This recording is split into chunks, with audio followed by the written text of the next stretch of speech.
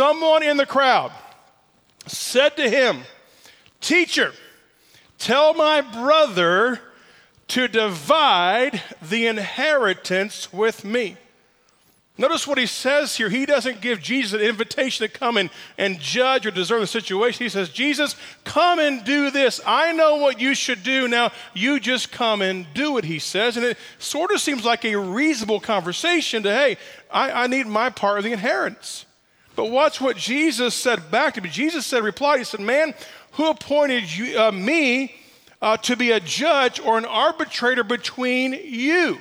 It's a question he asked him back. And then he said to them this. Now, remember the man's comment was, "Jesus, tell my brother, give me my part of the inheritance." His response back was, "Hey, I'm not your judge, not my job." And then he comes back and he says this, and watch this. He says it to everybody who's listening. He says, "Watch out." Everybody say, "Watch out." Come on, say, "Watch out." When the Bible says watch out, what does that mean? Yeah, I know. When the Bible says to watch out, what does that mean? Watch out, okay? And that means that you're watching out for something that could be dangerous to you. Watch out is not the terms you want to hear on a regular conversation. He says, watch out, be on your what? Guard against what? All kinds of. This is interesting because what the man was asking for would not by itself seem to be greedy. I mean, my part of the inheritance or the part of the inheritance that's due to me, he doesn't give a lot of clarity, but at surface level, it almost seems like this is a reasonable request. But Jesus never addressed the question they asked or the thought they had. He always went to a bigger conversation. And so when you look at this, it kind of makes you wonder, well, what's next? Now watch what it keeps saying in the verse. It says, life does not consist in an abundance of what? Possessions. He says, this is the parable. He says, the ground of a certain rich man yielded an abundant harvest. And he thought to himself, what shall I do? I have no place to store my crops. Then he said, this is what I'll do. Watch this. He says, I will tear down my barns and build bigger barns, and there I will store my surplus grain. And I will say to myself, you have plenty of grain laid up for many years. Take life easy. Eat, drink, and be merry. Verse 20. But God said to him, you fool. Now what's interesting here is we wouldn't normally call a man who had prospered in this life a fool. We wouldn't look at a successful business guy and go, he's a fool. We would look at someone like that and go, man, they've worked hard, they've been smart, they've made good decisions. We would think that that person was very intelligent in what they did. But the issue in Scripture, when you see the word fool in the Bible, it isn't always referring to someone who is lacking in diligence. It typically is a spiritual conversation.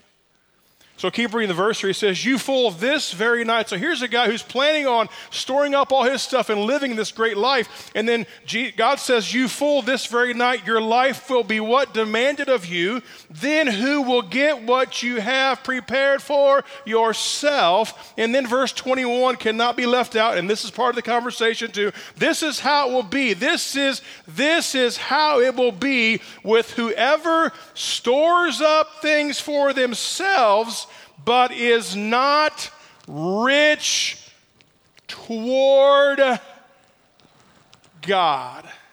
Let's all put ourselves in the crowd. The guy that yelled out loud was right behind me and you. And he yells out to Jesus right in front of us, and Jesus really never answers the guy. He goes a whole different direction, and he begins to create this scenario, this parable, this story about this guy who had a bountiful crop and by all measure would be considered to be very smart and savvy and prosperous in this life. And what's the shame in that? But all of a sudden it hits a whole different turn and a pivot because he was focusing on spending time in the wrong place. See, there's two things quickly in this parable that we see. First of all, as we see in Scripture repeatedly, the Bible gives us clarity that we must live a life prepared to die. No one of us know the day or the hour. It's been said by many that you always repent the day before you die, which begs the question, which day is that? We don't know this, and so this parable gives us this indication that we should live a life very prepared. And the second thing we see in this parable is that the only way, and you've got to hear this, the only way to invest in eternal things with earthly material gain and wealth is by giving and being charitable in this life. That is how you store up for yourself a thing called treasures in heaven. The second thing we see in this conversation is the tension here, that he had stored up, in essence, for the wrong place. He was prepared to stay somewhere he would not be staying, and was unprepared to be somewhere that he was going. He had everything in the wrong arena. He's a fool because he misjudged the question about life and death. He had it all out of order. And again, in the scripture, when you see the word fool, that typically is referring to someone's disposition toward God. In fact, Psalm 14 says the fool has said in his heart that there is no God. So this is what we're talking about. This guy had totally blocked God out of everything in his life. Hear me today, church. We're not occupied by this life. This is not what we're holding out for. My greatest days of my existence are not on this earth. We spend a lot of energy and juices focusing on what's here, what's right here, what's wrong here. I'm not made to live here. I'm built for eternal life with Jesus Christ. I have a different hope. I have a different home, and that shapes everything for me. And what was the cause of this farmer's bumper crop or bountiful increase? Well, Jesus said it. Jesus said the ground. The ground did the work. How dependent is a farmer on the earth? I wonder if Jesus drew a parallel because of the inheritance and the ground have something in common. The inheritance is receiving something that you yourself are the beneficiary of, that you yourself did not particularly work for or earn yourself. True? That's an inheritance. And the Bible is clear we should endeavor to lay up an inheritance. No doubt, I'm not pushing back on that. The Bible's clear on that. But when you receive an inheritance, you're receiving funds or resource or assets that you yourself did not work to gain. Who owns the ground? The Bible says the earth is the Lord's and the fullness thereof. So here's the question. If God owns the ground in the farmer parable story, who owns all the things in your life? Is it possible to walk in here today or any day of the week or watch online and forget that the very fact you walked in here and that you breathe today is because God's been better to you than you deserve? Is it possible to live your entire life and forget that every good and perfect gift comes from above? It's all about Him. Your job is about Him. Your family is about Him. Your health is about Him. Your finances are about Him. Every breath you take is a gift from God above. We live today under the beneficiary of His goodness and His power and His love for you. We need to never forget how good God has been. Has anybody here today been blessed by the goodness of God in your life? Each one of us today are the beneficiaries of God's mercy, God's loving kindness, God's faithfulness. Don't ever, ever, ever, ever, ever tell yourself that you are where you're at today because of something you've done. Remind yourself that any part of your life today is because of who He is. Deuteronomy 8 says, remember the Lord, for it's He that gives you the power to be successful. We were eating lunch this week, and the waitress comes up, and I said, is this free or we got to pay? She goes, actually, it's free today for you. I went, what? She said, somebody done bought your lunch. I said, well, you're kidding me. So what did we do? We left an extra large tip for the waitress. You know why? They were blessed. I was blessed. She was blessed. See, many people look at life like this. You want life to be a 5-gallon bucket where you store everything up. You want to put it all in the bucket, hold it for one day. I would prefer to be this big piece of PVC pipe that God just flows his blessings through.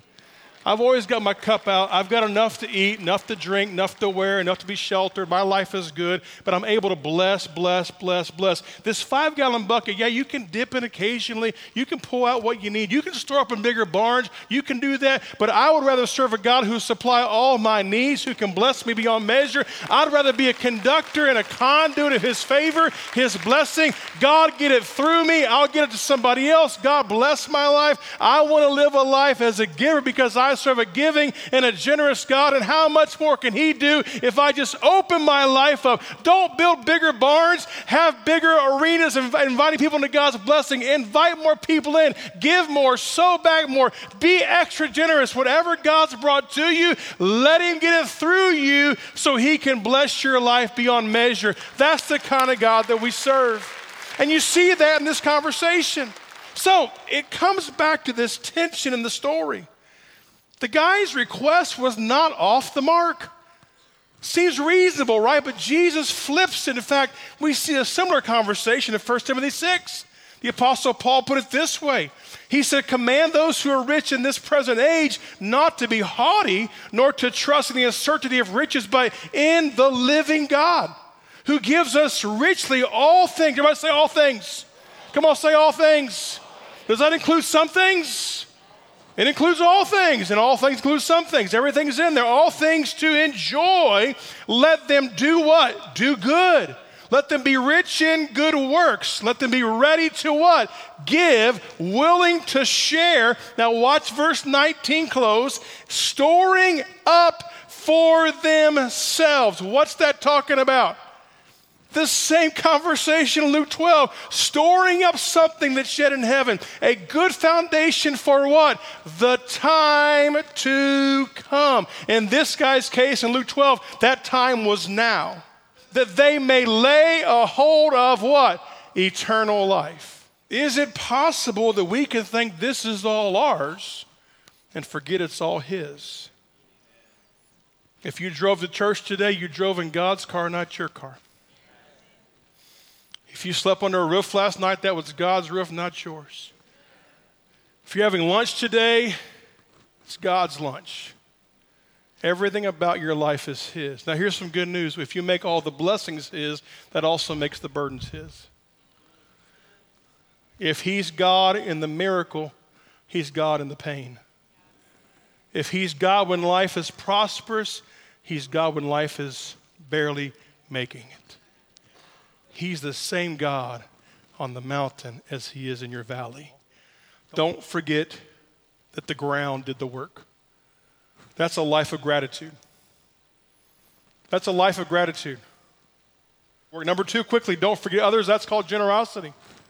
Living a life beyond yourself. Number 3, don't forget eternity. That's called preparation. Each one of us here today, at some point, there'll be a call made about our life. We tend to think about that as something that happens as people get older, but that is not true. As a pastor, I've done funeral services from the infant to the guy who was 99 years of age. I've done the gamut of services. But I can tell you this, at a service, I've never had someone ask that we read their balance sheet. I've never had somebody leave the service to go to be at one of their kids' events from the coffin. They have to stay in the coffin once they're there. I've never had anybody drive their new car to their own funeral service. I've never seen anybody yet with a U-Haul attached to the back of the hearse. Everything that we have in this life will be somebody else's one day, unless we invest it into the gospel. Everybody in the house, are you ready for eternity? Are you prepared to go into the next eternal moment with God? We use the phrase, meet your maker. Are you prepared today? Those online, those else, are you prepared right today to meet your maker? Secondly, are you living a generous life? Is everything that you have yours? Are you the 5-gallon bucket or are you the big PVC pipe? Is everything you have, is that in your control, your power? Are you hoarding and storing for this life, or are you laying up treasure in the life yet to come? Let me leave you with 2 more thoughts and I'm done. Here's how I think you can be rich toward God, because rich toward God is a value conversation. Rich means a value. God is rich in love, rich in mercy. That's a value he dispenses upon us, his love and mercy. But I think you can be rich toward God in 2 areas. First of all, your time. Give God the best of your time, not the last of your time. Anything I love gets my time. Anybody, anything, anything of value to me, it gets my time. Because I love it, and I want it to have my time. Secondly, when you talk about time, don't just give God the last of it, give God the best of it. Give God the time in the Word, time in worship, time in small group life, fellowship, spiritual growth. Give time to grow your life spiritually. And number 2, you can be rich toward God, I believe, by giving God your treasures. Now, let me just clarify. God wants to bless you so that you can have a life that can glorify Him. There's nothing wrong with you having, nothing wrong with you enjoying. We just read this in Timothy's letter, that God gives you resources to enjoy life. That's in the Bible. We just read that. But don't continue to build bigger barns when the gospel needs to be preached across the earth. Because giving toward God is not about what's in your hand, it's about what's in your heart. And I would submit, if times are tough, then you definitely want to be a faithful tither, because that puts God's covenant blessing over your life. And you want to participate in God's plan. So without apology, I'm going to ask this entire church to spend the next month tithing, all of us together. You say, well, I don't believe in that. So what you're saying is you believe that we should have a church, but somebody else should pay for it. And I would like to reach Chicagoland for Jesus. And that won't happen for free. It won't happen for free. Anything in my life I do, I pay for. I pay gym membership. I pay at the restaurants. I pay for cars. Anything in my life I pay for. We do that all the time. Don't think second thoughts about it. But when you come to church, don't bring up money. He just wants your money. What do you think Costco wants?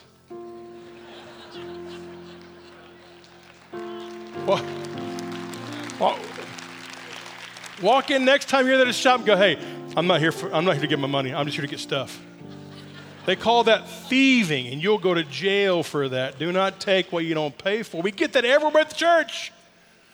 Why? It's a spiritual deception that is keeping out of your hands an eternal investment. I can't wait to get to heaven one day. I got a reward. I've been investing since I was a little kid. I was never actually little, but since I was younger. See, here's the moral of the story. Life, at the end of the day, is not about our possessions. Life is about our preparation for eternal life. And I pray with all of my heart that you're today ready to meet God. And secondly, that you're rich toward God in your giving.